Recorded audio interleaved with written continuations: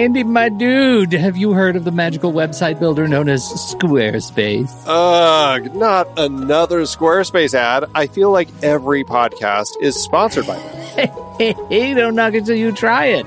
Yes, okay, it is overhyped, but actually it lives up to the hype.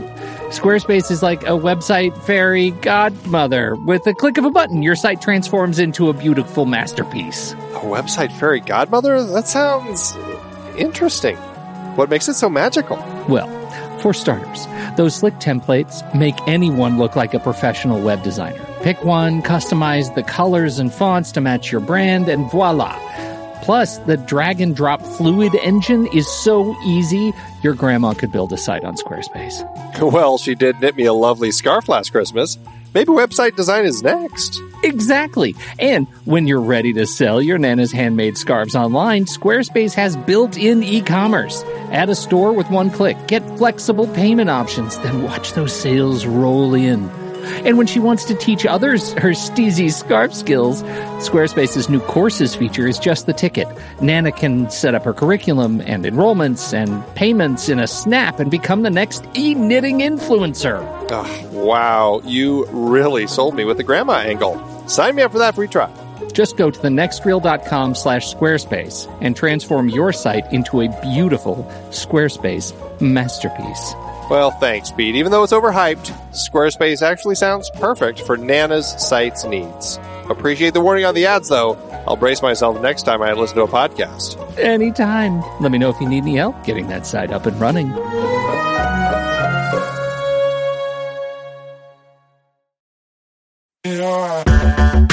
Andy, can you believe we've almost hit 700 episodes of The Next Reel? I know, it's crazy. And with all the other episodes in our family of podcasts, we are well over 1,200 episodes of movie conversation.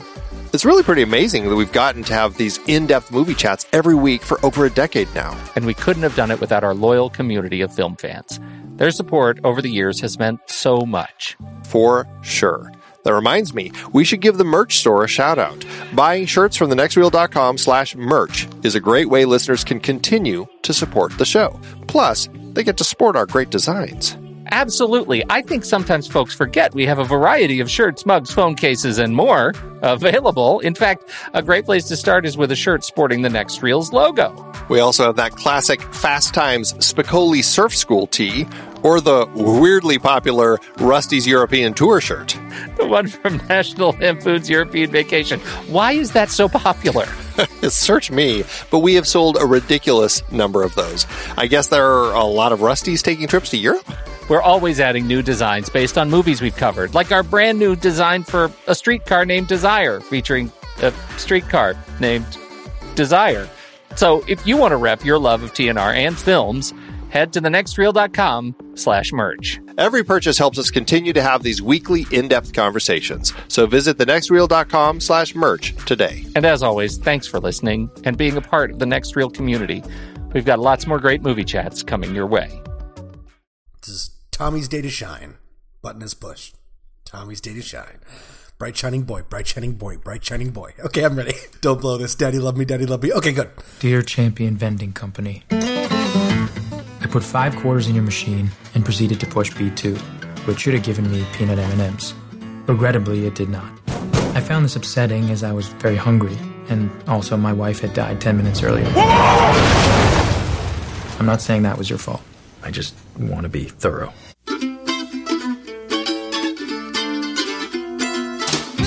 This is the Next Reel Film Board on rashpixel.fm, everybody. On this show, we take a film currently playing in theaters and we spoil that film rotten. Tonight, we're watching Jake Gyllenhaal fall apart in Jean-Marc Vallée's Demolition. I'm Pete Wright, and making up the gang of thugs whose midlives are clearly crumbling to pieces, Justin J.J. Yeager. Sigh. The truth hurts, Pete. Tommy Handsome. Hi, friends. I'm falling apart. Steve Sarmento. I've got to go. My refrigerator is dripping. I'll be right back. My wife left me a note a couple weeks ago. I'm just getting around to it now. And Andy, the extroverted Australian Nelson. Crazy on you all. Yes. Before we get demolished, you should learn more about us at thenextreel.com. Subscribe to the show on YouTube or anywhere your favorite podcasts are served. Follow us on Twitter and Facebook at The Next Reel, and jump on over to Instagram for The Next Reel's Pony Prize, hashtag Guess the Movie Challenge, hosted by our very own Games Master, Stephen Smart. And with that, Demolition, gentlemen. The premise here is Jake Gyllenhaal plays Davis Mitchell, a wealthy investment financier working for his father-in-law at their investment brokerage firm. He struggles to rebuild his life and discover his own feelings for his marriage when his wife is killed suddenly in a car accident and he comes face to face with grief. Opening statements, please. JJ, why don't you kick us off? So I guess I start with a concession or a confession or something to say that I'm going to have a lot of difficulty being objective with this particular review or our discussion because of stuff that's happened in my life over the last few years. The movie is so layered about grief and it connected with me in a really strong way there. So I'm going to do everything I can to not make this a group therapy session. However, I'm going to come off sounding like an apologist for this film a lot because it really hit me emotionally, and I'm very, very positive about everything there, and I'm so excited that we get to talk about it today. Outstanding. I think the first thing it's going to come up against is Batman versus Superman next week, so I can't wait to hear how that gets resolved. Tommy? I was hooked from jump on this movie. I really thought that Jake Gyllenhaal did a fantastic job. As it continued on, for me, it kind of... I guess maybe the best way to say it is it ended up being an incredibly well-filmed, well-acted, very watchable mess by the end. I think it took on way too much, and I think certain sequences were so off-putting and weird, but ultimately I had a very positive experience. It feels like you gave it a compliment and then stepped real hard on its toes. You like that? We'll see how that plays out. Steve? Yep. I just saw this afternoon, so I'm still digesting this, but I do think this is an artfully crafted tale about barriers in relationships. Right now, it's a film I like, not yet one I love, but as we discuss this and delve into it, that may sway me a little bit. Andy? Yeah, I like the movie. It was interesting that Valet followed Wild up with this because they both definitely feel very much the same spirit. I really preferred Wild. That I really connected with that film. I really loved that film. This one, it's really funny. I watched this film and I kept having issues throughout, saying to myself, gosh, I bet that worked better in the novel. I bet that worked better in the book. And then I get to the end and find that it's an original screenplay, and it just really struck me funny that it wasn't based on a book because it felt really novelistic at times. And I think that it just kind of is part of my issue is it just felt like it meandered a lot, like a novel would. And so I had a hard time connecting to it. I had a hard time connecting to the character of Davis, even though I still liked the film and I still enjoyed the film. Interesting. I also really liked it, like passionately liked it throughout Act 1 and Act 2, and I think it just got messy for me at the end. I feel like my deep like for it is similar to the comments that JJ and Tommy shared. Like there is just such I was really moved by the approach to grief in this film, and I loved it. I loved the way they were able to make me laugh in the process. And then in the third act, I feel like I was a bit betrayed. And so, Tommy says it was a beautiful mess. I find it just messy.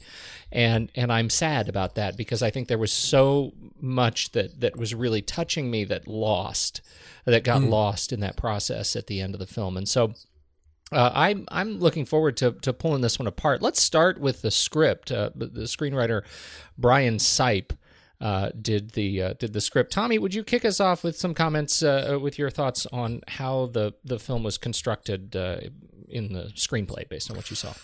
Sure. The first thing that stuck out to me was I call it the Dear Mr. Henshaw, if you guys read the same books as I did growing up. It's a lot like the film About Schmidt starring Jack Nicholson, where sometimes a voiceover is looked down on in screenwriting because it seems like a cheat where the actor is able to just say all of their inner feelings in a way that they usually wouldn't. And one way to do that is to do voiceover, or in About Schmidt. In this movie, it's the idea of taking a non-participating partner, at least a while in this film, and writing them letters. He takes offense to being cheated by a vending machine and starts writing very long-winded and revelatory letters to that company. I thought it still is a bit of a cheat. It's definitely a gimmick, but I'm okay with it. I kind of like it. Every time that in About Schmidt, there was a whole scene that started with "Dear Indugu," I got a little bit of a jump from it. I think it's a workaround, and I think it kind of works. Once Naomi Watts actually writes back and calls back is when the messiness started for me. Has anybody here in the Gang of Thugs ever been in a letter writing type relationship with somebody that became vastly important to you that you had never met? No. Nope. Tommy? Daddy? No, I don't know what I was trying to think of. No, I haven't. I don't think so. So does that bother you sorry, that's the wrong thing. Are you asking because you don't think it's realistic? No, I'm asking because I have, and it felt so Pen pal Pete? perfect to me. It really did feel really good to me, and that's why, Tommy, I Nice. think I'm with you. I give this a pass in this film just because that experience of creating a relationship in words was really very real to me, and felt kind of important, and not like a screenwriting cheat, but something that was really very personal. I don't know. How about you, Steve? What do you think? Well, for me, I just went with it because I felt that they'd established that Davis was a character. He really had no connections to anyone else, and because the incident with the vending machine is so tied to his grief, it's his sort of cathartic way of working through that, and he has no one else to reach out to, so he's reaching out to this unknown organization, and possibly because of it's not a person, he's able to vent everything that's been burdening him without fear of any consequence or any possible response because of whether it's his parents or his in-laws. We get the sense early on that he just doesn't connect. He's has no emotional relationship with them really that we see. And so for him to have this unpersonal sharing, it's his way of dumping everything, getting it off his chest. And I went with that. I thought that it worked well. Yes, I knew it was sort of the conceit to get the story going, but the ability to just throw something out there into the void to get it off your chest, to me worked. And then to take it to the next level, to me that was an interesting step where he gets the call at 2 a.m. So for me, it didn't bother me at all. It was something that, yes, I could see it's the structure, but I was willing to go with it. Just as we suspend our disbelief with other things, I just accepted it as necessary and went on. I really like this way to do voiceover. So for me, it was an easy buy-in because it becomes a part of the story. Like in About Schmidt, that relationship with Indugu becomes kind of a critical part of his story, especially as you get to the final moments of the film. And I really like how that kind of helps his character develop and move through that story. Likewise here, it becomes, yes, I mean, it's a way to kind of give us some of the backstory, and we get a sense of all the stuff that's gone on in his life up to this point. But then it becomes an actual story element as he does end up meeting Karen. And so I liked it. I didn't ever feel like it was a crutch that they were relying on just so they could get the backstory out. And it ended up being a nice bit of sort of mystery, right? I mean, it was something that in some ways their I'll say courtship, even though that's not really what I mean, but their courtship is the B story mystery that we need to distract us from the fact that this guy is learning about his own grief. Like, that was a nice distraction for me. Did you guys stay around through the end of the credits? No. What's there? Did they talk about Thor? No, at the very end, as the credits are ending, voiceover, warmest regards, Davis C. Mitchell. Oh, that's so cool. That's really nice. Yeah. Yeah, and I like, Pete, I like that you brought up that it's the B story that distracts. Because one thing that I thought was interesting is that there's some people I think that'll see this movie and think that it's about grief, and there's other people that will connect with potentially different characters and think that it's about relationships. And it's about both, but I mean, I think it's different for everyone who watches it. I think the multifaceted aspect of it is something that I really liked about it. When you talk about that sort of covering up of the B story, did you think that there was actually anything sexual between Karen and Davis? No. See, No, I didn't never either. did. No, I didn't either. But I feel like it's inferred. I don't feel like it was. I felt like he kind of kept it pretty clean as a friendship, and I mean, you never really see them doing anything. Right. And even when they come to the party, he's granted, he really just seems to have no common sense at times in this film, which that's something that definitely bothered me. But I understand him needing a friend in a time like that. And it's just like, that's really why he brought her, because it was his friend. And he had really only her as friendship support at that particular point.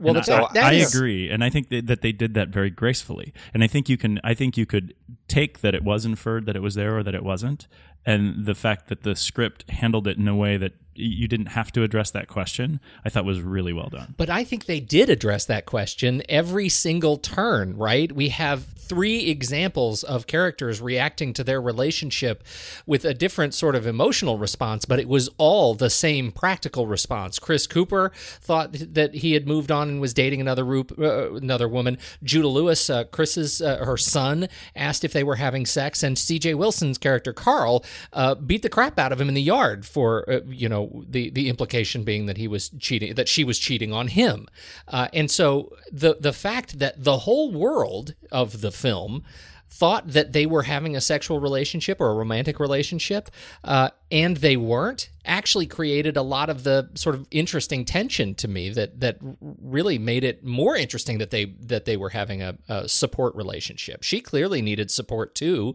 in her own, the stuff she had been going through.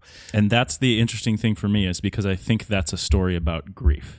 And I think when they talk about whether it's a crutch or whether it's a support, the value statement on it is not that important. But I think it was amazing to explore everyone else's perception of the way that Davis was handling his grief, and because this might not be the time to talk about it, but I identified with Davis in a huge way. And I think, Andy talking about the lack of common sense. Yes, for me, it's a yes, but, because I think I found myself jealous of him at times in the way that he was able to deal with his grief because of his privilege, and because he found people like Karen Marino, and he was able to, yes, he brought her to the party, and that was short-sighted because he wasn't thinking about the other people there, but he's enveloped in his grief. And I think that's such a strong statement. That's why the movie was so powerful to me, is because in every turn where there are those questions, I kept turning to grief and saying that's a really interesting, profound statement about that emotion. That makes a lot of sense, and I'm so glad that it was so resonant with you. That was actually something in the script that I had respectfully a little bit of problem with, is the fact that he was so privileged that he could just take off of his life. He had no responsibilities. He was rich enough to, spoiler alert, buy a carousel for a bunch of children at the end. A lot of things where he could just drive down the road and see some people and be like, hey, I want to break down this house. It seemed like an interesting choice that made me have trouble liking him, while I really did love what Jake Gyllenhaal did. His character was so unrelatable in that kind of thing, because usually I feel like the problem with grief, maybe I'm wrong, but the problem with grief is also, how do you fit grief into your normal day-to-day life? And how does that change things? He doesn't have a normal day-to-day life. He's rich enough and privileged enough that all of that goes away, and he can just sort of make his life a sad playground. Oh, man, that hurts. Too hard? Was that not right? I kind of agree with you. I mean, but he has that spacey vibe. I call it the Spacey Gyllenhaal vibe that he had in Donnie Darko. Donnie Darko. Yeah. He just kind of is like wandering through stuff before and after. So I have a hard time pinning so much of the stuff in it to his grief, because he acts that way in the car with her at the beginning, and then he continues acting that way. It's just like he's so disconnected from everything before and after that I can't say it's grief. And that's the character element that I struggle with here. It's a good point. They're both kind of cold fishes in that car, which is an interesting sort of setup for everything that comes next. And she sets up that he's not paying attention to things. He doesn't pay attention to the fridge, all these little notes that she leaves that he's not paying attention to. And it's like he continues that. And so I don't think it's fair to say that they wrote that as grief that he's suffering with here. That is a challenge I have, and I it's a challenge that actually made the hair stand back up on the back of my neck in one key sequence in Act 2 that I just plain disagreed with. It seemed so out of context with what he was going on that I was like, no, you're wrong. I know you've studied the character, you've read the script, you are wrong with this line where he talks to the guy, he's trying to make good with the guy on the train, and he blurts out that he didn't love his wife. And that made me mad. And I think it made me mad because it felt to me out of context with the experience of going through grief in the space of her death. Now that I'm saying it out loud, I'm thinking of all kinds of reasons you guys are going to tell me I'm wrong, and I probably will end up disagreeing with you, but that is, or agreeing with you, but that's my initial take. It made me mad. It took me out of his experience, and I just needed him to come to the other side of his grief in his own time without damaging their relationship. And in fact, that is what makes me so frustrated about the third act, because they throw in so many elements. She was having an affair. She was pregnant with another man's child. Her mother took her to the clinic for the abortion. I mean, so many other things get in the way of our ability to watch this character process his grief. And that's the thing I was saying that hurt Tommy, that one of the things I like so much about this movie is that it shows that grief itself is an equalizer. It doesn't matter if you drive an $85,000 car and live in a fancy house.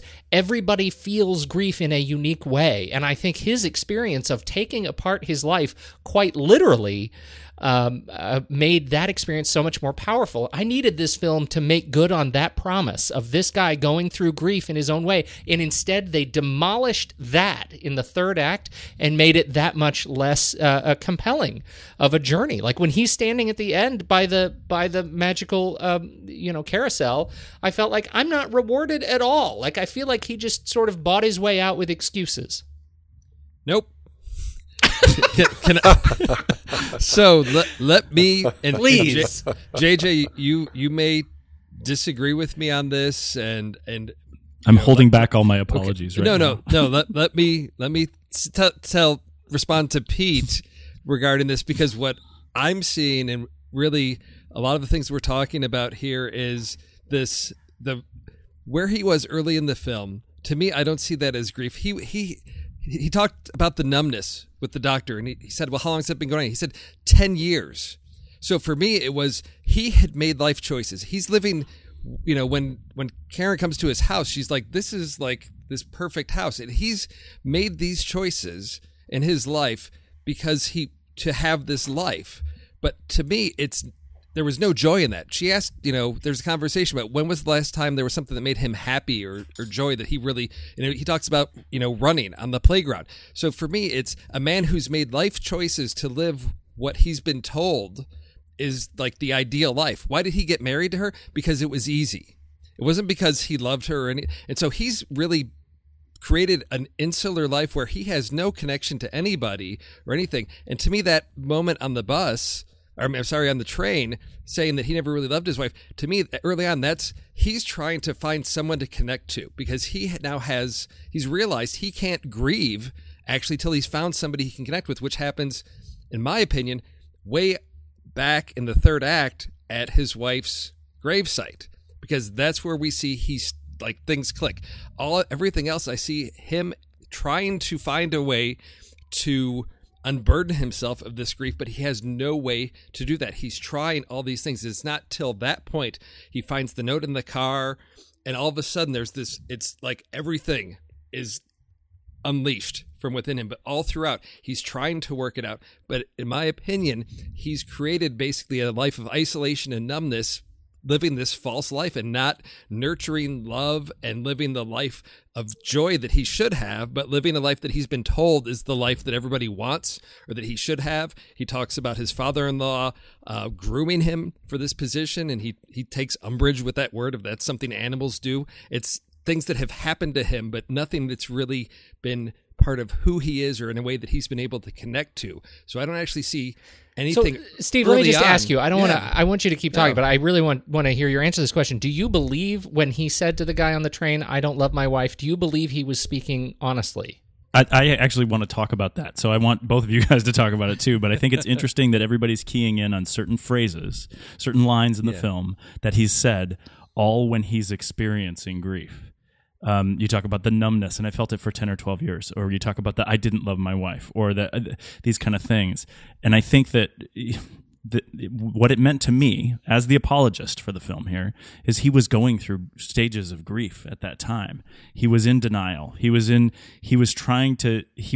accepting the emotion that he needed to deal with in any of those cases, because thinking about the love for his wife was too difficult. And so he needed the metaphor they bring up in the film. He needed to deconstruct everything, figure out how it ticked, and come back. And the line in the film that turns it around for me is when he has the apology to Chris Cooper and says, "There was love for my wife." Mm-hmm. And then everything that he does after that, I mean, and it's all what hit for us. You know, that Pete, you said that made the hair stand up on the back of your neck.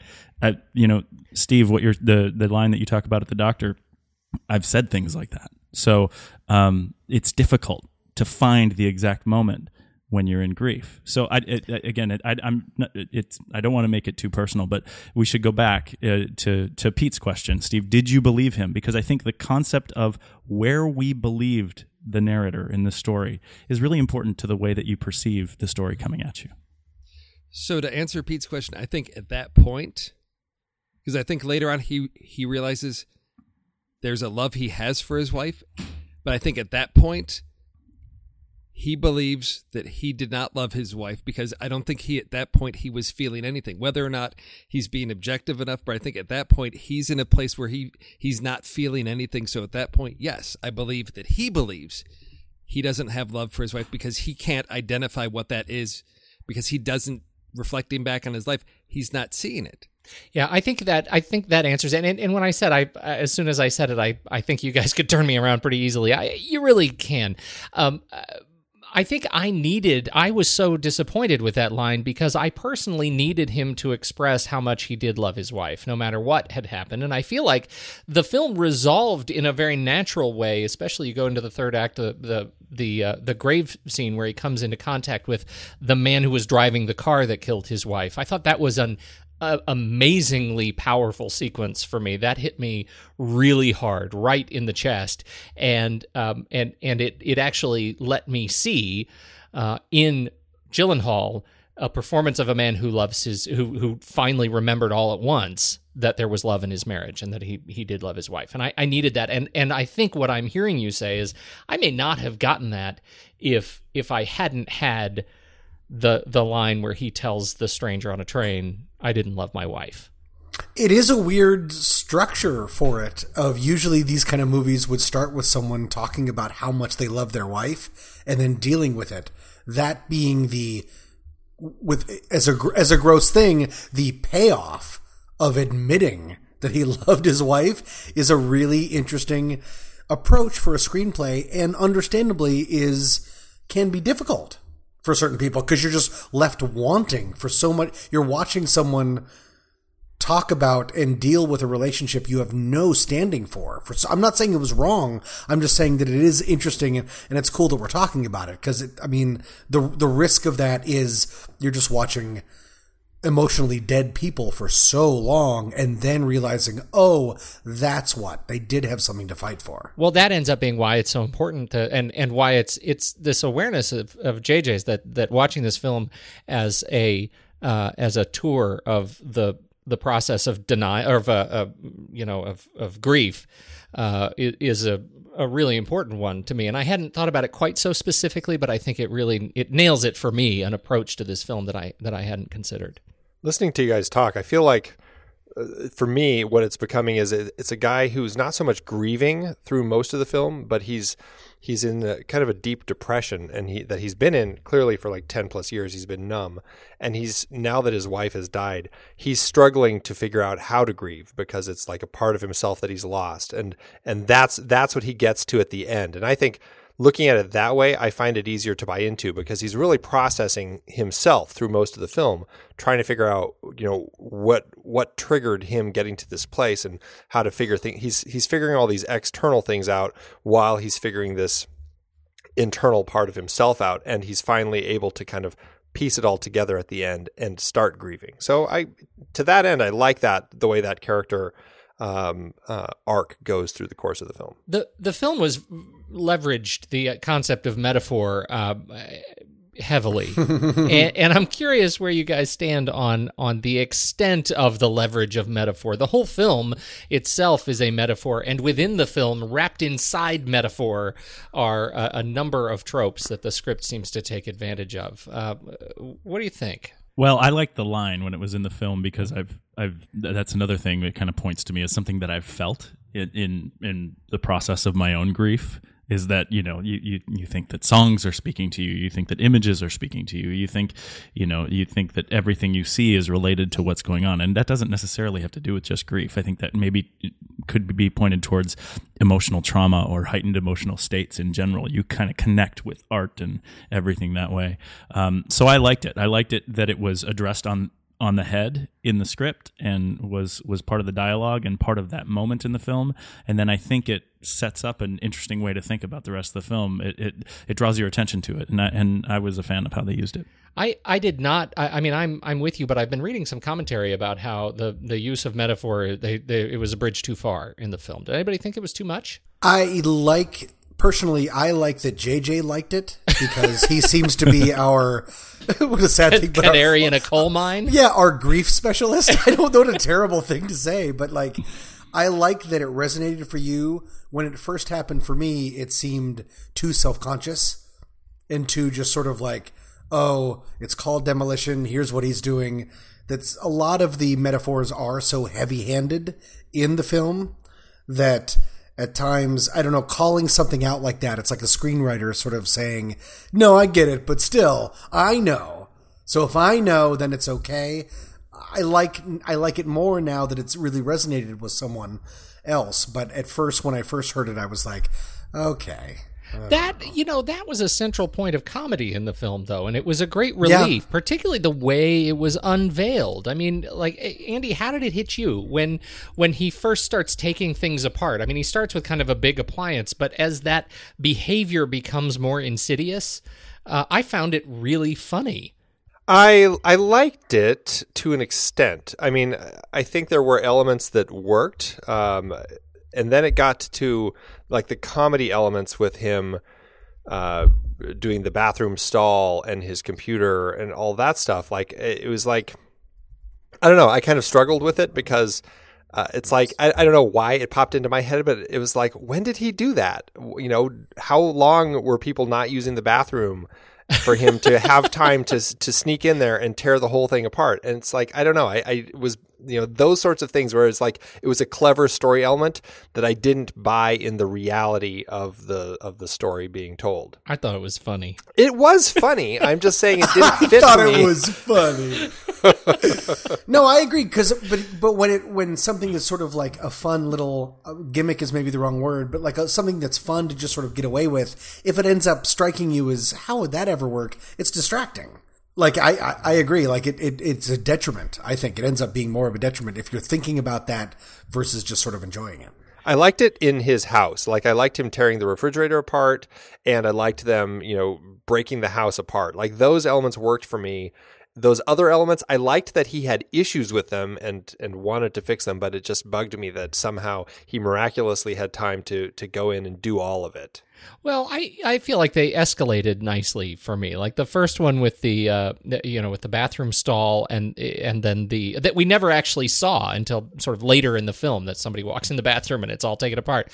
The lamp was, you're right. I think if there is a questionable cinema time challenge, then that would be the one, the family bathroom taking apart the light fixtures. Right. That one was a challenge, but the computer monitor he could have taken all day. I think they set that up pretty well. That his assistant was sitting there watching him decompose in his office. That felt pretty natural. But for me, the way they escalated in that regard, he got A, more public, and B, each experience became more complex, leading to his house became such an incredible sort of escape for this relationship that he developed with Karen's son. This is, of course, talking about Judah Lewis, again, as Chris Moreno. And I felt like Judah Lewis was perfect in this film. I think he handled it perfect. I think he handled a really complex part perfectly and was magnetic to watch on screen. Am I alone? Clearly the film thought so too, because Naomi Watts turned out to just be a vehicle to introduce him. Yeah, right. She disappears. Yeah. That didn't bother me because of the fact that I felt like, again, I'm going to keep going back to that same apologist narrative of the fact that in going through his grief, he needed Karen at the beginning, and what he connected with through the story is what he needed to find was his, this sounds so cheesy and dumb, but inner child to get back to the race, right? And so the third act or what the connection that's more important as we progress through the story is his connection to Chris, because he's connecting with himself as a child. It's just, I mean, again, it sounds apologist even as I'm saying it, but that's why it worked for me. Well, I think you're right on it, and for me, that was actually the comment I was going to make about Judah Lewis, about Chris Moreno, the character, that he had been pushed to mature very, very quickly, and in fact, it felt much more like he needed to find his inner child again, and did so through his relationship with Davis. I thought that was a really powerful partnership.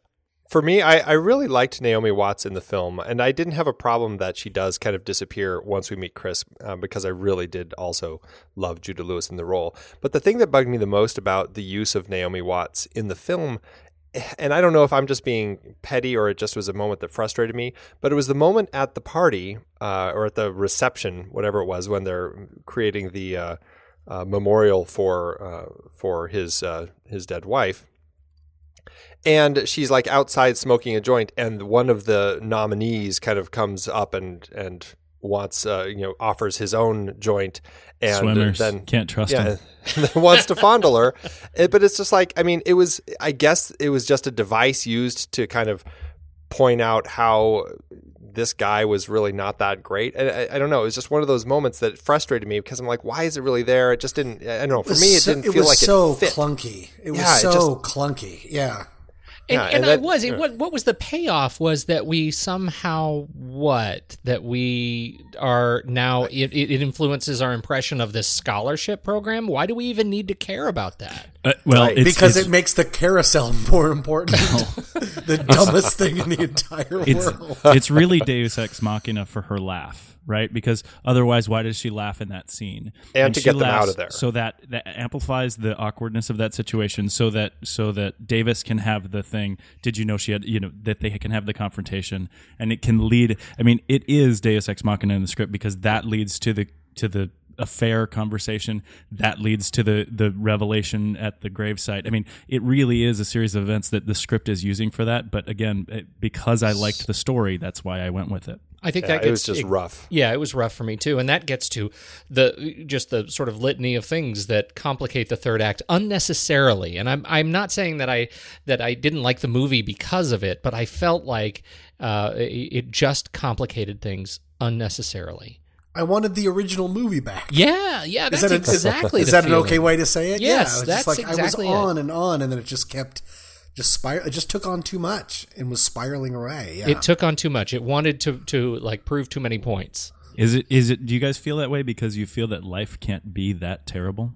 I don't think that life is that actually orchestrated. That's it. Keep going. Keep talking, Tommy. You go, Tommy. Ooh, I feel like I really said something smart. Now I'm going to blow it. Hey, guys.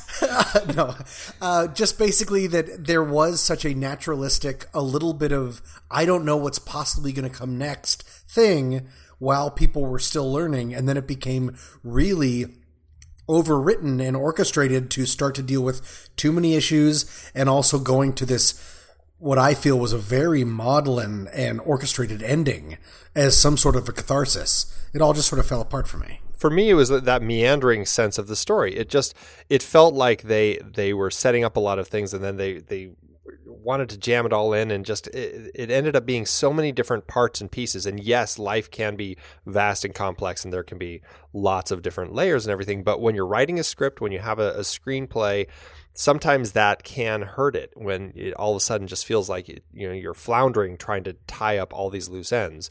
And that's where it left me. And that's why I felt like it had this novelistic approach that I felt like it could have worked really well in a novel. And I felt like the screenwriter here needed to do a better job of cleaning it up for the screenplay.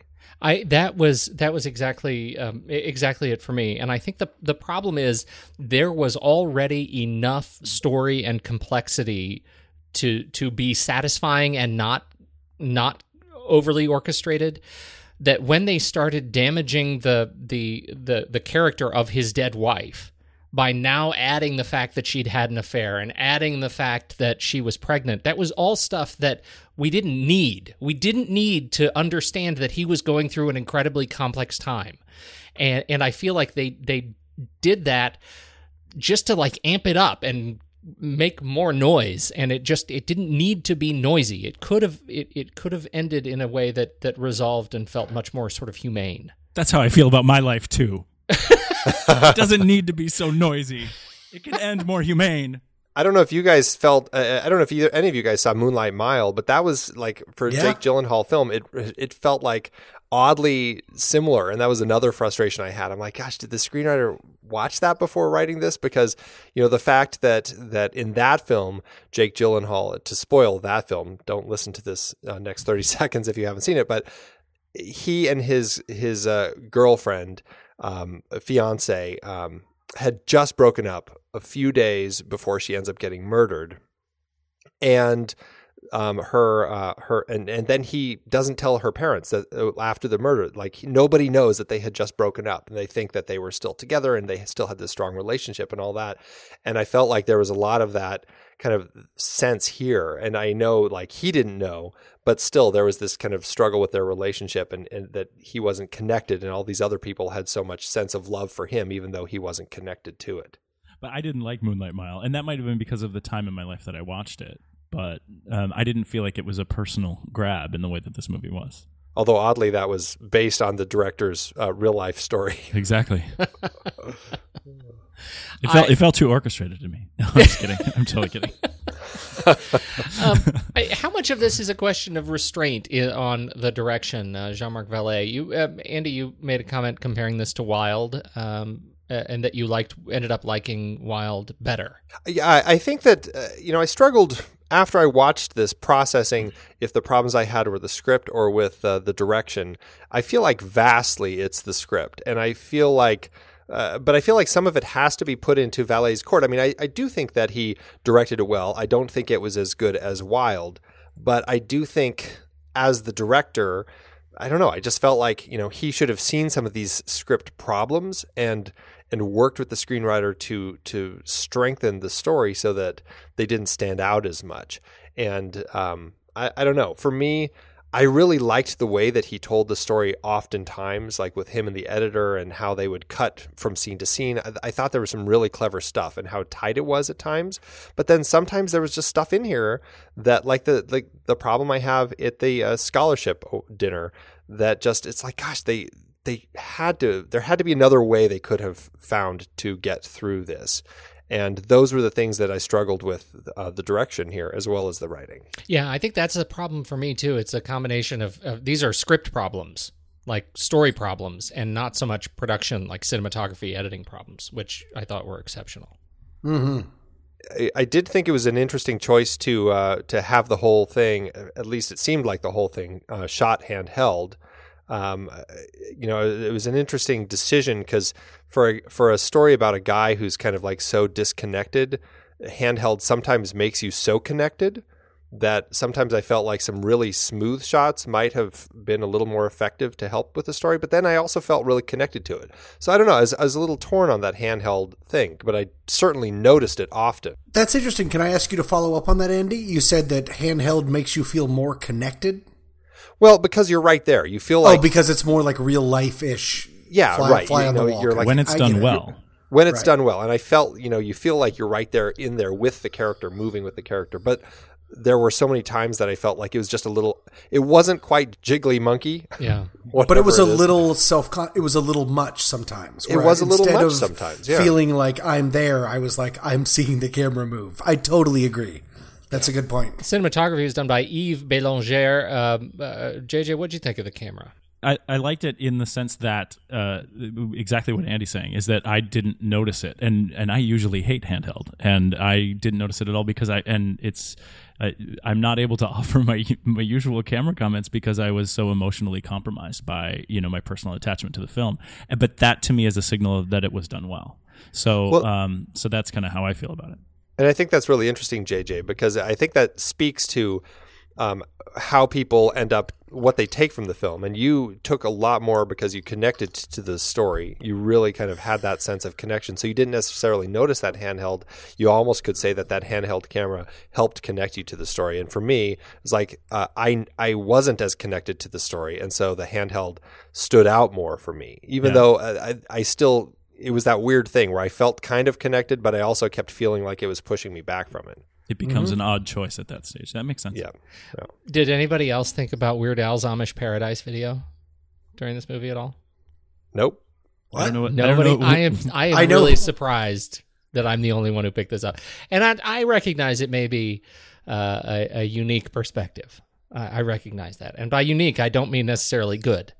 But there is a sequence in which Davis is down on the busy street, and he's got his headphones on, and he's kind of already starting to physically decompose, right? He no longer wears ties.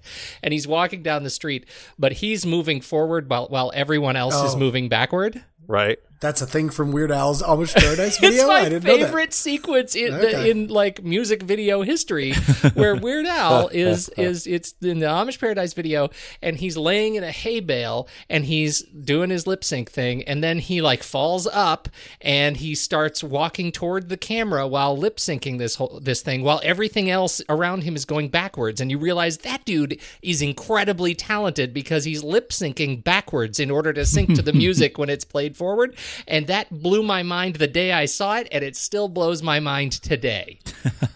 Thank you for bringing that up. Apart from Weird Al, that is actually a really cool thing. I'm glad you brought that up. That was something that I wanted to just touch on, is the idea the walking through New York streets or wherever they were is such just a thrown away thing.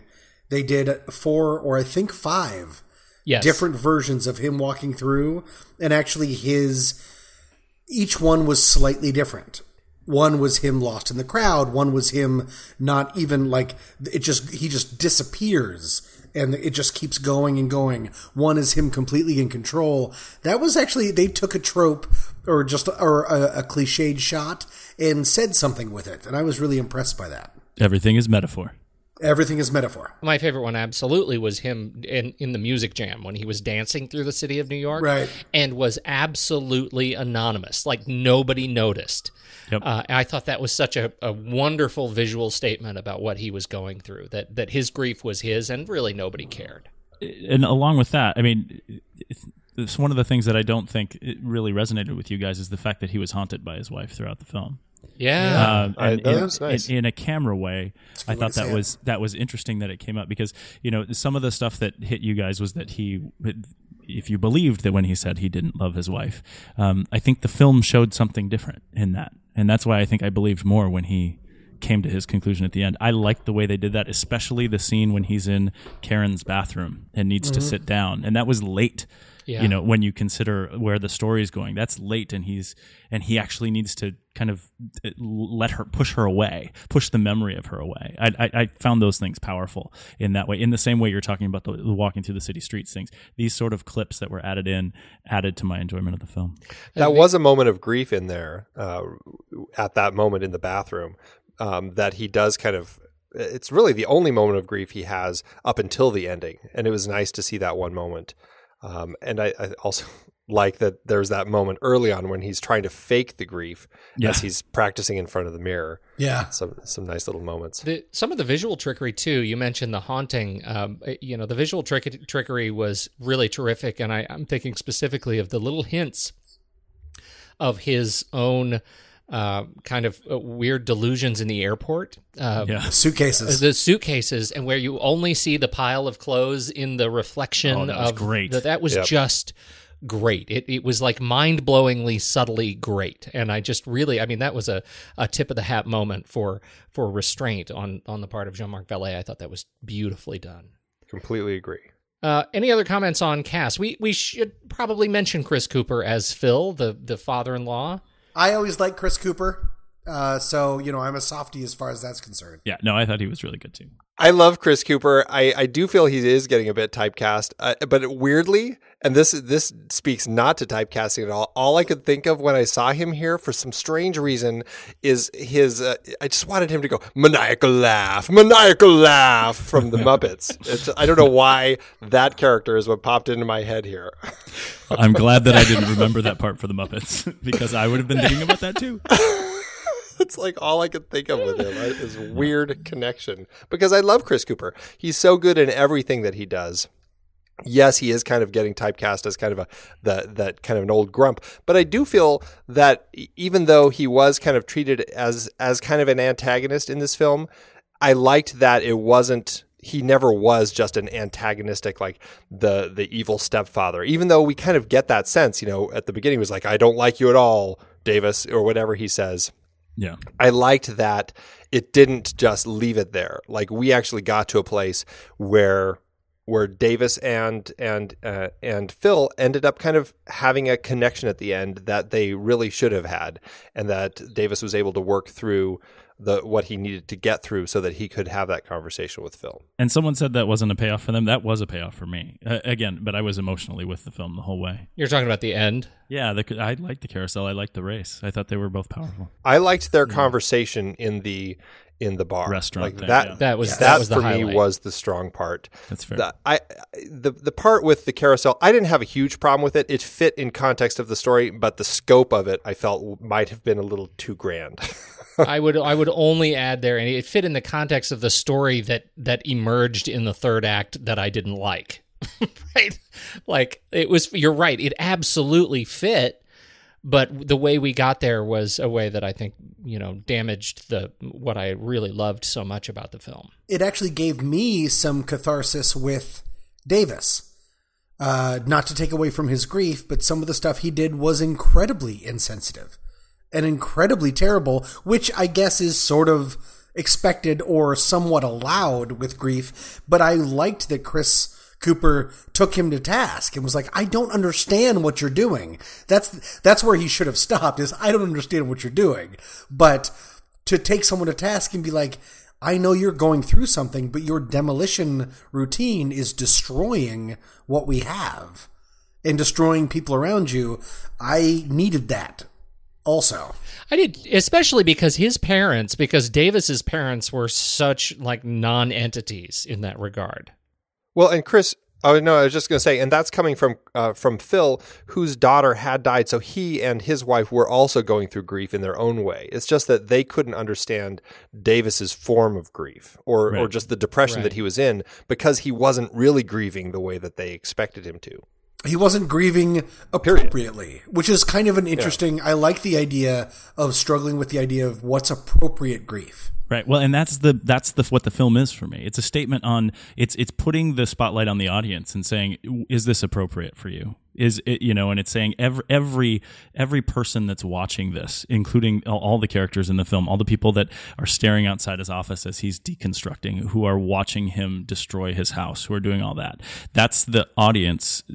Is this appropriate? Is it something that people need to do? And for me, that's where the question hit home with me. The thing that I wanted to ask about was Pete, and everyone seems to be saying that the third act was really troublesome in the way of the multiple elements that were in there. And I've already sort of conceded the fact that I recognize that some of it was used as Deus Ex Machina to keep the story going along.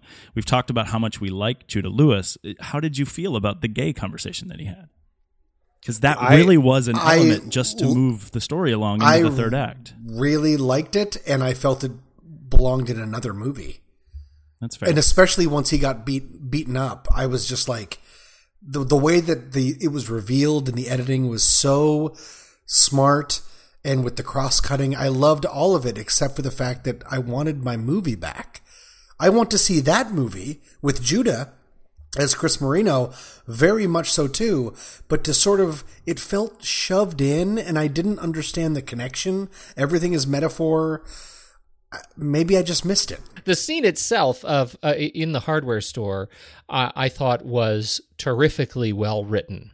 It was just an exceptional bit of dialogue, and the level of discomfort and comfort that is portrayed by Gyllenhaal in this case was just expert. Like I was 100% in it, and felt like they both were coming to terms with something that they were only uncomfortable with because they both recognized that this was an uncomfortable time for a teen learning something important about himself. Not that they were necessarily uncomfortable about it because it was like somehow game-changing for the times. Like I felt like he was, like Gyllenhaal's Davis's character was at this point saying, okay, you know what, it's going to be hard, but we're in a different time than we were 20, 30 years ago, and it's still going to be hard, and but it'll get easier. And in fact, it was that conversation that ended up, causing Judah Lewis to make the choice he made to sneak out and then eventually get beaten up. So I really loved that connection, and I'm absolutely with Tommy. I want to see that movie with these characters. But you got to give the chance for Davis's grief story to be played out to its end. And I think jamming that angle of the story, the gay story, was doing it a disservice. There was something with the conversation, though, that I found very interesting as far as Davis's kind of sense of trying to figure out how to deal with the world at this time in his life. Because he kind of, at this point, Chris sees him as the guy who will be honest about anything.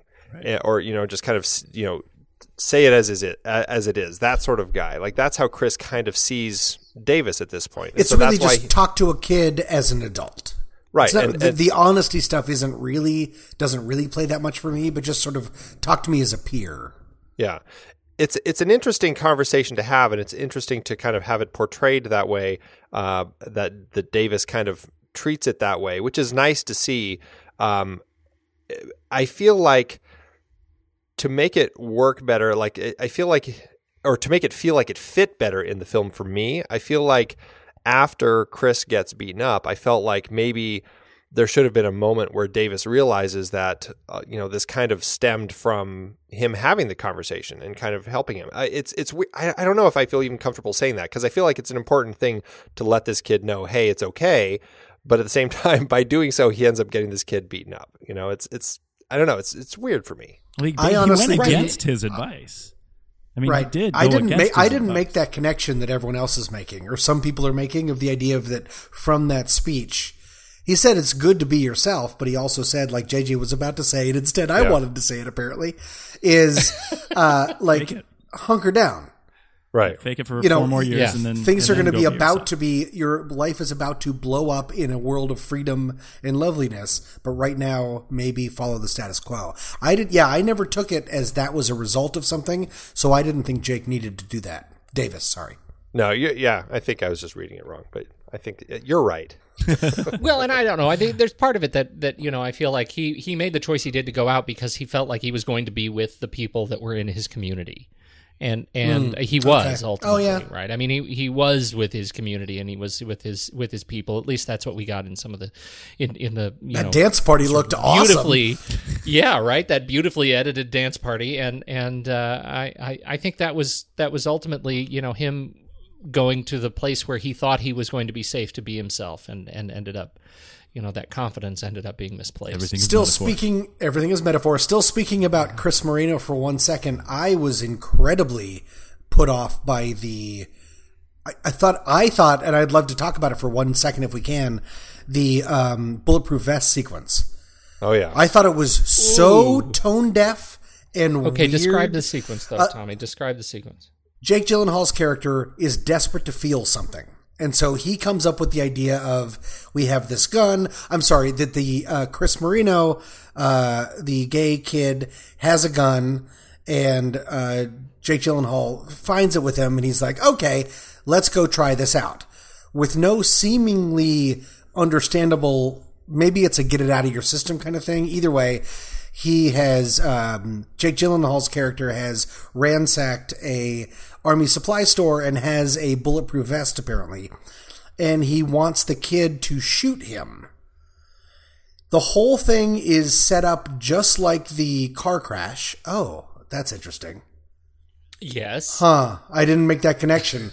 The idea that when before the whole car crash sequence is filmed, because we know how car crashes work in film now, I'm just waiting for it to crash. The way that it was filmed, the way that they gave in the beginning of the film, the way that they give you that other shot where basically the driver and their and the rider aren't really in frame, but you're just seeing that cars are coming. You're just waiting for things to crash, whether you've seen a trailer or not. Well, and we should say anecdotally, the number of times they pull off the exact same trick when he's behind the wheel of his Porsche. Of just driving while looking around while Chris Cooper or Chris what's his name is drumming on the dashboard. Those were horrifying sequences because they had set it up so early in the film with the accident. Go ahead. It's a good point. Well, now that I'm sort of walking myself through it, maybe that was part of what Jake Gyllenhaal's character was going for. Either way, the idea of an angry young high school kid with a gun out in the woods, playing it for the how does this affect Jake Gyllenhaal's character? And I'm desperate to feel things felt tone deaf in the moment, felt tone deaf and weird and scary. And I felt like the film expected me to feel something that I was not feeling at all, which was supposed to be kind of humor or catharsis. Instead, I was just like, you were the worst role model ever. Yeah, in that same regard, though, Chris Moreno is a terrible role model for him because this is what they're both going through this process in my mind of trying to discover kind of what it looks like not to be sad, not to be hurting, or not to be numb, or not to be numb, right? And they both are going through this, and it causes them when they come together to make really bad decisions. Interesting. There's something about it. It wasn't on first. Watching, it was very off-putting and very unsatisfying, but I like the ideas that are being thrown around. It's interesting.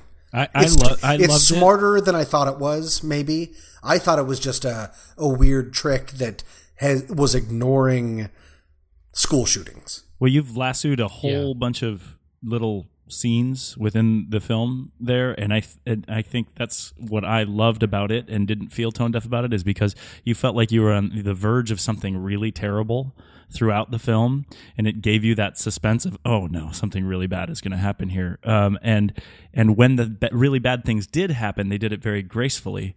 They didn't shock you with it. So I think that drama that was really in the film for me was a positive. It allowed there to be tension in many sequences, sort of perforating the film, right? In ways that separated me from the sadness of the grief of the primary sort of A story, and bring me around to things to be excited about, right? Just to keep my adrenaline up. In a way that didn't necessarily distract me from the lessons that he was learning. Yeah. That both of them were learning. It made me incredibly uncomfortable, and it made me really question Davis's sensibilities. But for me, that was actually one of the stronger scenes. I really think every scene between Davis and Chris, those are just like absolute highlights in this film for me. Oh, that's exciting. Okay. Because I had such a visceral reaction to that, but good. Well, I too had a visceral reaction, but I think that I don't know. I feel like that's kind of what they were going for here, because you don't want Davis to always be seen as like kind of that cool guy who says everything, like Right. in the gay conversation. That this is one of those times where it's like he's doing things that he's really shouldn't be doing. Like that's just a He's terrible making thing it to up be as he doing with goes a child. along. Yeah. No, and that's what I meant by cool, Andy, to go exactly with your part is I had written it off, and that's why I'm so glad for this situation is I had written it off as the director wanted one thing and it totally didn't work.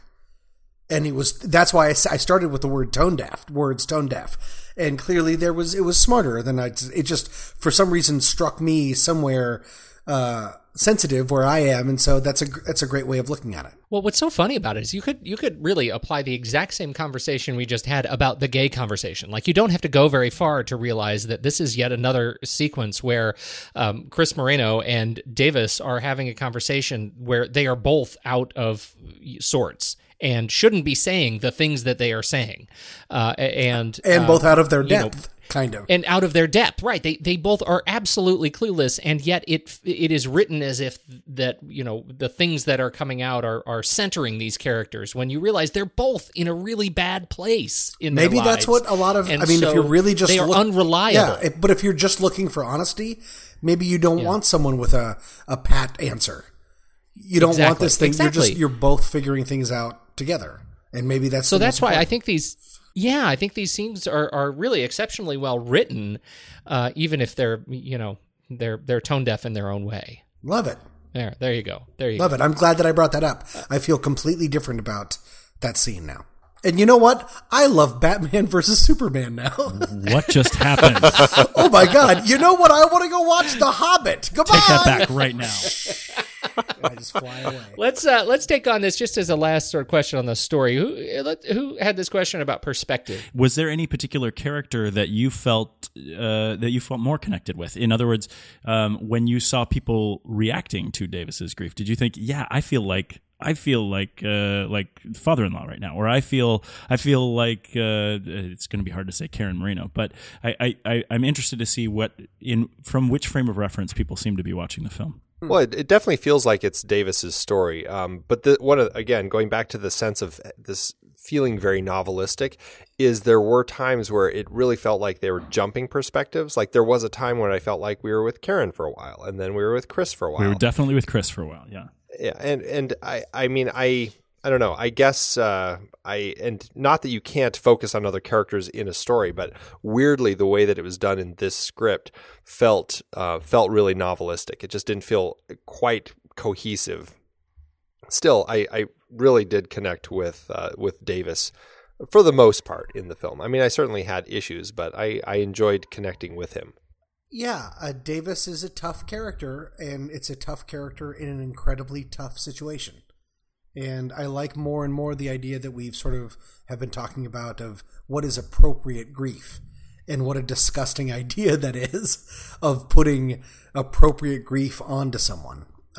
So, well, you think this is a different way of handling it, right? Because I think that was maybe not a suspenseful way, but we haven't talked about before of how much I dislike the movie Gone Girl, and the idea of appropriate grief for Ben Affleck's character in Gone Girl, and how they sort of use that to manipulate the people watching the film, manipulate the audience. That's what I had a trouble with in that film, and I feel like what I really like about Demolition is that it feels like we're taking a more objective, analytical view of what is appropriate grief, and should we consider what people are going through appropriate. I feel like if I were to put myself in the shoes of a particular character, it was I agree. It was probably mostly with Davis, but the Karen's character I think is really appealing to me because she operates out of this place of just general sort of social intrusion as much as she tries to kind of act the introvert. She works in a small office at a weird vending machine company and is kind of dating her boss but she has her own little life. You can tell like she's butting in by directly picking up the phone. She just had to send $1.25 back to this guy as a check, right? That was her job,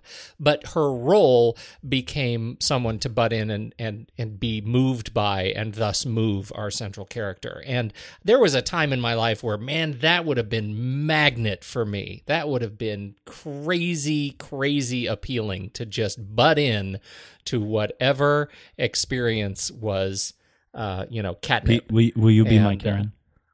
I will be your Karen. I'm going to start writing you letters tonight.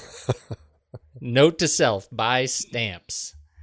So anyway, I feel like hers was really interesting because she's dealing with her. We don't really know a whole lot about her quote grief. We get a bit of it through Chris and his demonstration of what Dad went through, but we don't really get it from her. And yet she portrays kind of her own sense of grief by living through Davis's journey, I think, in a really compelling way. And so I really liked that. And I loved that she read the letters in the bathtub while smoking weed.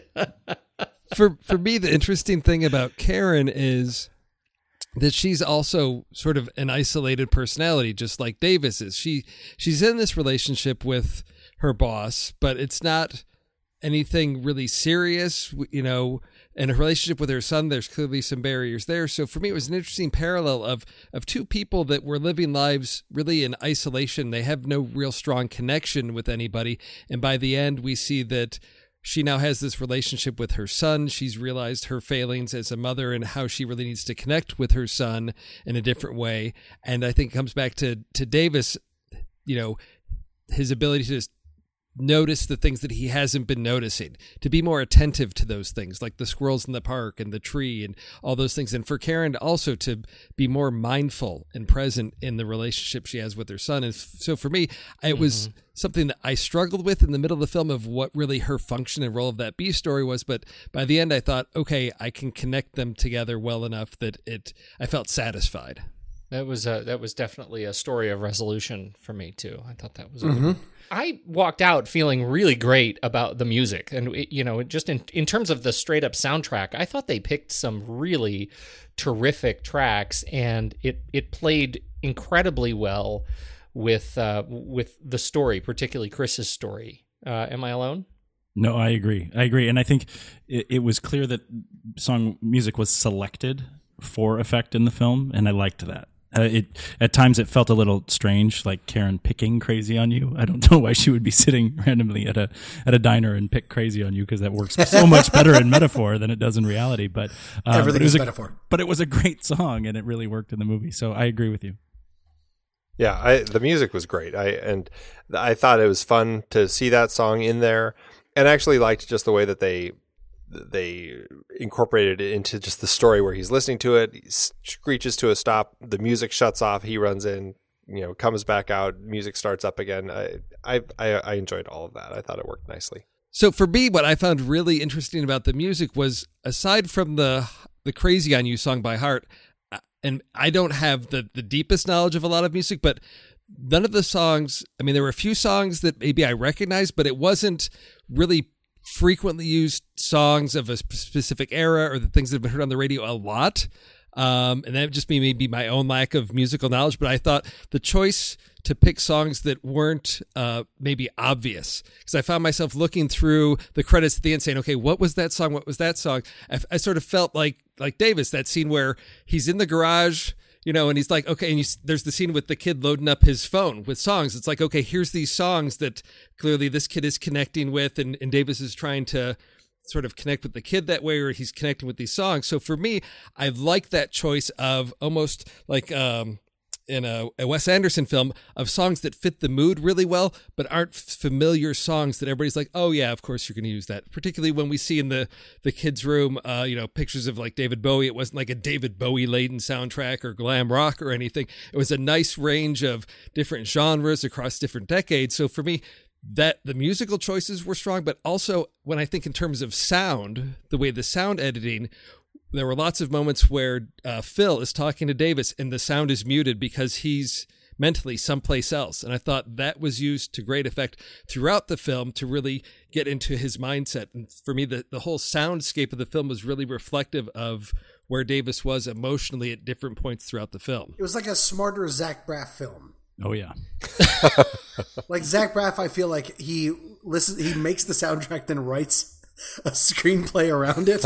But these were smarter choices, not just hip choices. What do I have against Zach Braff? I'm sorry, Zach. No, but rude. I agree. I was Shazamming in the middle of the film. So yeah, it was terrific. It was terrific. It seemed to really drive the film, particularly as good of a little drummer as Chris Moreno is portrayed as being like. It really is. He's interested in ingesting the music that he's playing. I thought that was a really nice character touch. So I've been. Has anybody found a playlist? Not yet. It's not, the soundtrack doesn't appear to have been released, and so I've been kind of scrambling to find a playlist. That should be a soundtrack instead of Guardians for the Galaxy. Right. Guardians of the Galaxy was songs that everyone has heard a zillion times before. So yeah. There we go. That's some music. Any other final comments as we go into the important stuff? I was just gonna as far as the expectations for this film this weekend, it was expected to make around 2 to 3 million, and I don't know how the theaters were where you guys when you guys went and saw it. I saw it last night, opening night. 10 minutes before the movie, I was one of 3 people sitting in the theater. By what time? It was a 7 o'clock show. Okay, I was at a 5:20, and I was one of 3. Yeah, by the time the movie started, I think it was about 8 to 10 people total. Fox Searchlight, it's coming in pretty low right now. I think that for Friday they only made 360,000. It looks like they may only make around 1 million this weekend. So the movie is definitely going to be a disappointment for them in the box office. But isn't this an art movie? How much did this movie cost? It feels like an art movie. Well, it's Fox Searchlight. It was a low budget film. Gosh, let me see if I can find how much it cost. I mean, while you're looking at that, part of I asked some friends if they wanted to go see this movie with me this weekend because I was seeing it for the podcast, and none of them knew that it was out. I didn't even know about really what it was about until I was on my way into the theater today. And as I was walking out, I had a very small attendance too. I saw it this afternoon, and one of the guys who took my ticket at the front of the thing, oh, what did you see? What did you I said Demolition, and they said, was it good? And I really liked it, and I said, yeah, but it's about grief, so it's not going to get a whole lot of wide acclaim. So I think kind of the nature so it's of the probably film, JJ's fault then. Yeah, it is. Why more people aren't seeing it. Yeah. But I don't think they're doing a big job of promoting it either. Well, when I saw it in the theater this afternoon, about a 5 o'clock show, and I think there were maybe 6 other people in the theater, and as I was sitting there watching the credits, one of the couples walked past, and one of them, and I thought it was a really odd comment. They said, "Well, that wasn't really a love story," and I thought, "What? What in the marketing or anything? What made you think this was going to be that film?" And to me, that's like my second. That wasn't Zootopia. It's my second favorite overheard comment. I guess third. My first favorite is Star Wars. Yeah, that's a Star Wars. But my second favorite was when I saw Tree of Life in the theater. A couple behind us saying, "Well, that was weird. We should have gone to see Larry Crown instead."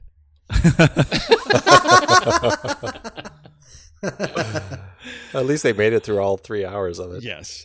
But I think the marketing of this it's just challenging because it's not. And I guess that's sort of the challenge of the quote-unquote art film of what niche is it really going for, or what demographic, who is your target audience, and it's really challenging in a character piece about grief to really sell a film like this. Well, do you guys remember the movie My Girl? Yep. Oh, my yeah. First, my, yeah. Oh yeah. My was first job ever was as an usher at a theater, and we had. So I was there when My Girl was out, and we had people coming out and demanding their money back because they brought kids to it because it was marketed as this kids film. Oh, it's Macaulay Culkin! Yay! Right? It's a fun kid from Home Alone. And it's Do you like Macaulay Culkin? Do you love bees? Yeah. How do you feel about death? I mean, it's just like, people were completely bamboozled walking into My Girl. So I think that there is films like this, and that's why I made the comment about grief. I don't know how to promote this really well. Even though I loved it, I don't know how to tell other people that I loved it. It's going to take a lot of personal connection to make it work. But I do think that I saw the trailer and I felt like I had a sense of what the story was based on the trailer. It's not like I felt like it was mismarketed through the trailer, at least. It's just maybe people didn't see the trailer. I didn't watch the trailer and go, "Oh, that's a romantic story. Right. But did you think it was a comedy from the trailer? Because that's what I thought the trailer was trying to suggest, and I didn't find it comic. I found it much more powerful in a dramatic sense. I thought it was going to be a quirk fest, and it kind of turned out to be a quirk fest. It was quirky, but I'm with you, JJ. I think that the trailer actually, I think, highlighted more of the sort of quaint comedy than is actually in the film. Ended up in the film. But it definitely had that vibe of this is a story of a guy who's lost who tries to discover himself. Like that's kind of the vibe that I got from it. Right. It's always a trick with tragedy and comedy because they can be so close to each other regarding expectations. So you can take that tragic moment, and when you cut it in a trailer, it's like, oh, here's a guy demolishing a house. And with whatever music or how you edit that together, it can come across as sort of the light, fluffy, comedy of like, he's taking a sledgehammer to the wall and to the big TV, and look at how he's being disrespectful to this thing, versus the emotional weight that it can carry. And I think that's the challenge of cutting a trailer for a film like this. You don't have enough time to establish the weight, that the grief merits in the film. Right. That's true. Pete, were you asking for like final comments? I don't know if you were or not. Yes. But I was trying to work that in, but Andy was also looking for money. Before you do, I can't find anything as far as what the budget for this film was, but looking at Wild, his last film, that budget was $20 million. So I'm thinking it's probably a comparable sort of budget. I don't know. That's just a guess, but if that's the case, stuff. Yeah, less location stuff. So, I mean, maybe it's not quite that high, but still, I just can't imagine it's going to make its money back if it's looking at making $1 million on opening weekend. But if it's anywhere near that budget, thank you, Fox Searchlight, for releasing movies like this. Yes. They are going away. So thank you so much. Thank you so much. I think that's in Mr. Searchlight. Yes, thank you, Searchlight. Can I call you Fox? Searchy. And that's what I kind of wanted to lead into with my final comment is that I think a lot of people and a lot of the movies that we end up seeing on the film board because of the conversation that's out there, people go to the movies to see them in terms of escapism. And I learned something about the kind of movies that I like in this film when I was there, and it's that I don't particularly need is the wrong word. I don't particularly go to the movies for escapism. I go to the movies for connection, and it's something that I do in all of the arts and literature that I consume.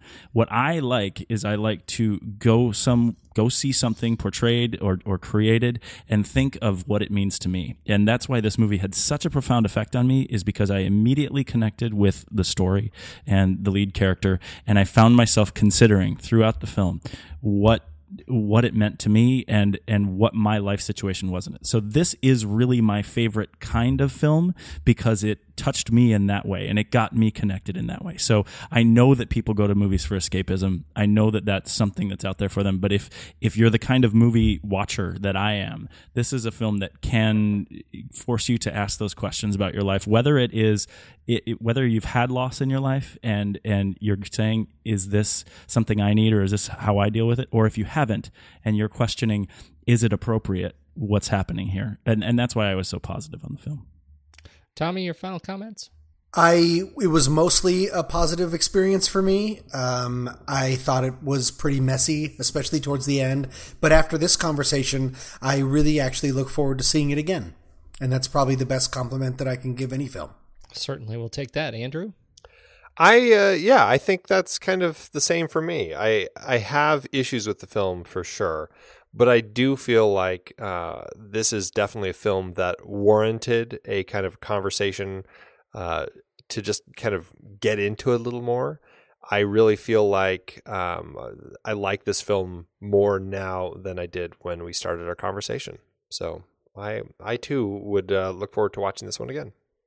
Steve? Yeah, I think this is a film, I think back to our conversation about Fury, a film that gave us a lot to talk about, just beneath the surface and what it has to say about people and humanity. And I think depending at different points where you are in your life, you're going to have a different relationship to this film.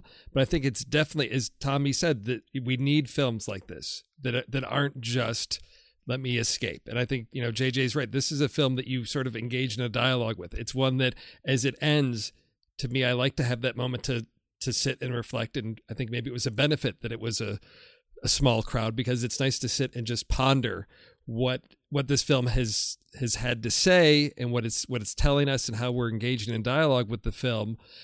That it's something that, again, I said, I don't know it's a film that I love, but there's lots of great films that I don't enjoy watching, but it's a powerful experience that gets you to reflect back on yourself, your life, things that you're experiencing.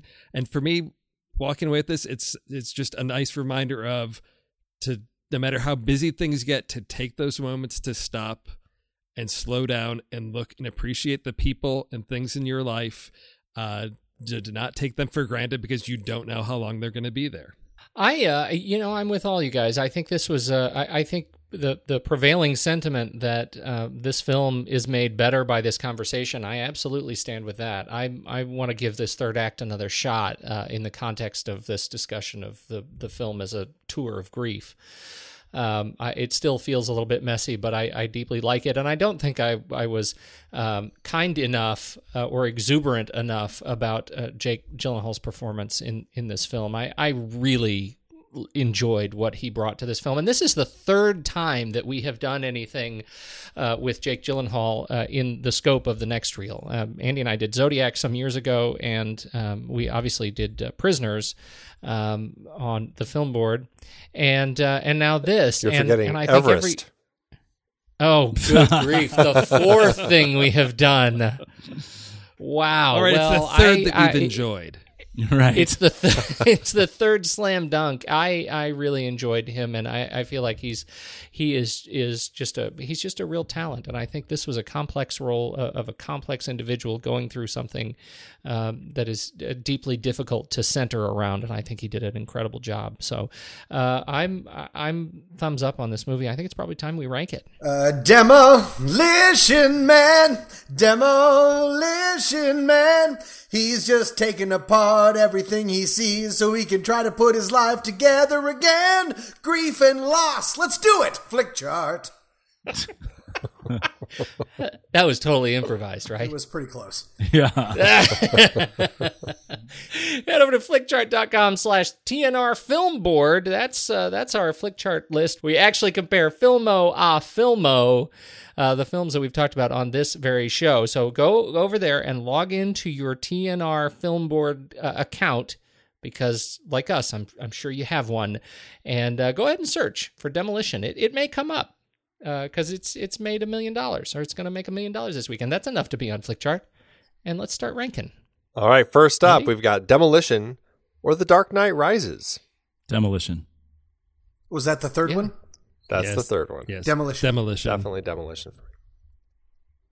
All right, Demolition or Spectre. Was that the third one? Okay. Demolition. Demolition. I didn't see Spectre, so I have to sit out. Andy, are you done? Spectre wasn't one of the strongest Bond films, but it is a Bond film. I certainly am going to end up watching it more in my life than I'll watch Demolition. On that, I feel like I could vote Spectre, but I do feel like there was probably more to talk about with Demolition. So I don't know. I'm kind of flip-flopping here. I feel like I'll be Demolition. Yeah. I think I'm squarely in the middle of Spectre. I'm with you, and I think that I'll watch that movie more. I've watched it again recently, and I enjoyed it. It's an easier film to digest, and I'm way in the middle of Bond right now, so I'm gonna say Spectre. And because it doesn't matter, I can feel okay about it. You stole that from me. I could have been there. All right, Demolition or The Martian? Demolition. The Martian. Huh. The Martian. Right don't now, know. Demolition. Yeah, I certainly had issues with The Martian. I don't know. I think I'm going to vote The Martian, though. So I guess that's that. Because we're all a bunch of simpletons. Demolition Man. Oh, what? I'm sorry. I'm re-recording it for my album. All right, Steve, this is, since you brought it up, Demolition or Fury? Oh. Demolition. Oh. I know JJ has a love letter to Fury. Demolition. I do. Why don't you go marry Fury? Okay. Oh. I'm actually going to my individual flick chart to see what I voted earlier today because I don't remember and I love them both. I am Fury. Yeah. I think I'm Fury too. What does that do to us? Yeah. I don't know. Yeah, Did everyone vote? I'm What are Fury. you, Steve? Yeah, I'm also Fury. I think there Really? as we said, there's some messiness in Demolition, but and it's been a while since I've seen Fury. I did listen to our conversation again, and there was a lot in that film, and I remember the weight of that film, but also I think as a whole it was a lot more consistent than Demolition. They're literally Fair enough. They're I feel literally like I back to had- back on my flick chart. Wow. I feel like I'm the one who had the most problems with Fury, and I struggle with that one. So I would say Demolition here, but 3 for Fury, so that one takes it. That's right, Andy. You're in Arizona. Your vote doesn't matter. That's right. Hey, my Well, vote then doesn't neither- matter too. Wait. Demolition or Dawn of the Planet of the Apes? I will go with Planet of the Apes. Demolition. Was that the one I didn't? That was the one. That was just because you like animals. Oh, fighting one right. another That was so much. dumb. You liked, Yeah, Demolition. You liked the way that they did the camera work in Dawn of the Planet of the Apes, though. Yeah, I did, tank yeah, shot? but I had that weird problem. You had. with- It's I funny. don't like animals being mean to Right, animals. exactly. It wasn't anything to do with the film itself. It was the subject matter that you had an issue with. But that's allowed. It's so Yes. deeply unsettling Yeah. and so, Demolition. Dead wives, fine. Dead monkeys, don't you even. I'm going with Demolition. I'm going to go with apes. All right. Well, Demolition takes it then. Demolition or nope, that's it. That's Number it. 9, Oh, right between nice. Fury and Nine. Planet of the Apes. Wow, made it into the top 10. 10. I That wouldn't sounds have good. guessed. Let's go real quick. What does that do for our star rating for Letterboxd.com? 5 Out of- stars for me. 5, okay. 5 stars. Tommy? 4. Yeah, 4. yeah, I'll Steve? go 4 on this. Yeah. I will be. I'm going to go 4.5. I always Wow, forget we can do really? halves. Andy? That's amazing. I was a 3, and I feel like the conversation brought it up to a 3.5. So I think that's where I land with it. 3.5. All right. Complex math. I know. Carry them 1. 4 point something. Yeah, it's an ish. Yeah, right? 4.2. 4.ish. 4.2. That's good. So we'll round that down to a 4. All right, so then on my poll, we'll go actor by actor. Naomi Watts, 1 to 8. Okay.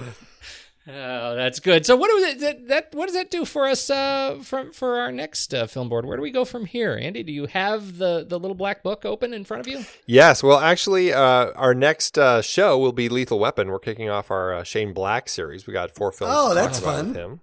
What a relief. After we struggled through the 1939, the so-called great year. Golden age.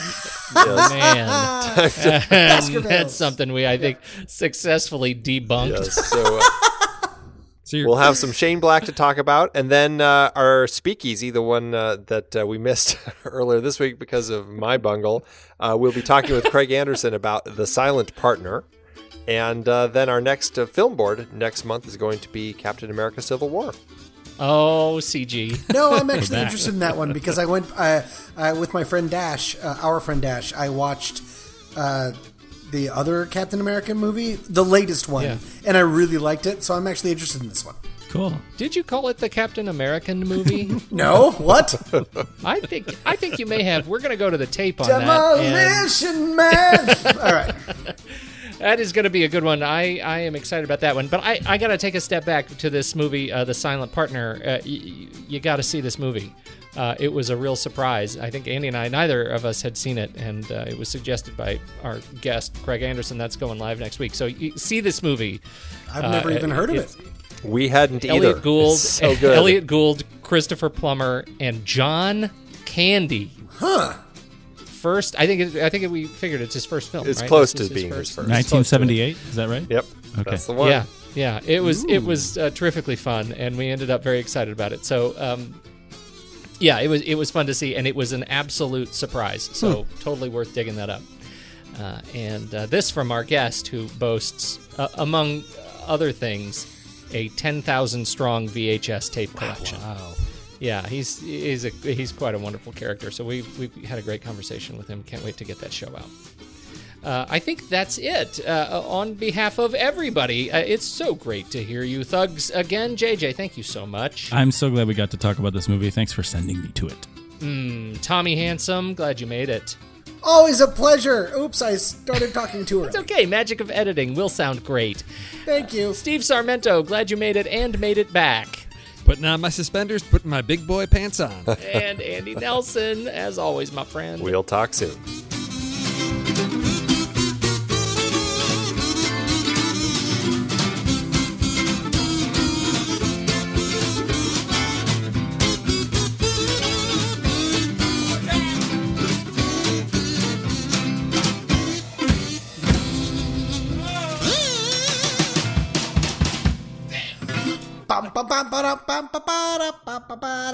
Woo woo! Have we ever thought about doing a remix of it? Adding some rap or something? I can sing Demolition Man again. That was clearly a huge hit. Ugh. Here on the Film Board, we have covered quite a variety of great page-to-screen adaptations over the years, from superheroes like Christopher Nolan's The Dark Knight Rises, based on stories like Nightfall and The Dark Knight Returns, to horror and sci-fi, like Max Brooks' World War Z and Hiroshi Sakazuraka's All You Need Is Kill, which became one of our favorites, Edge of Tomorrow, with Tom Cruise and Emily Blunt. And who could forget Andy Weir's stranded astronaut adventure, The Martian, or Dave Eggers' tech thriller, The Circle.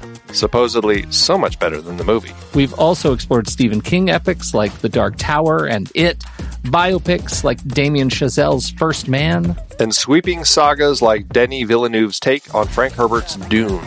And don't forget Martin Scorsese's Killers of the Flower Moon, based on David Grann's nonfiction book about the 1920s murders of the Osage Nation. I just finished the book, and it's fantastic.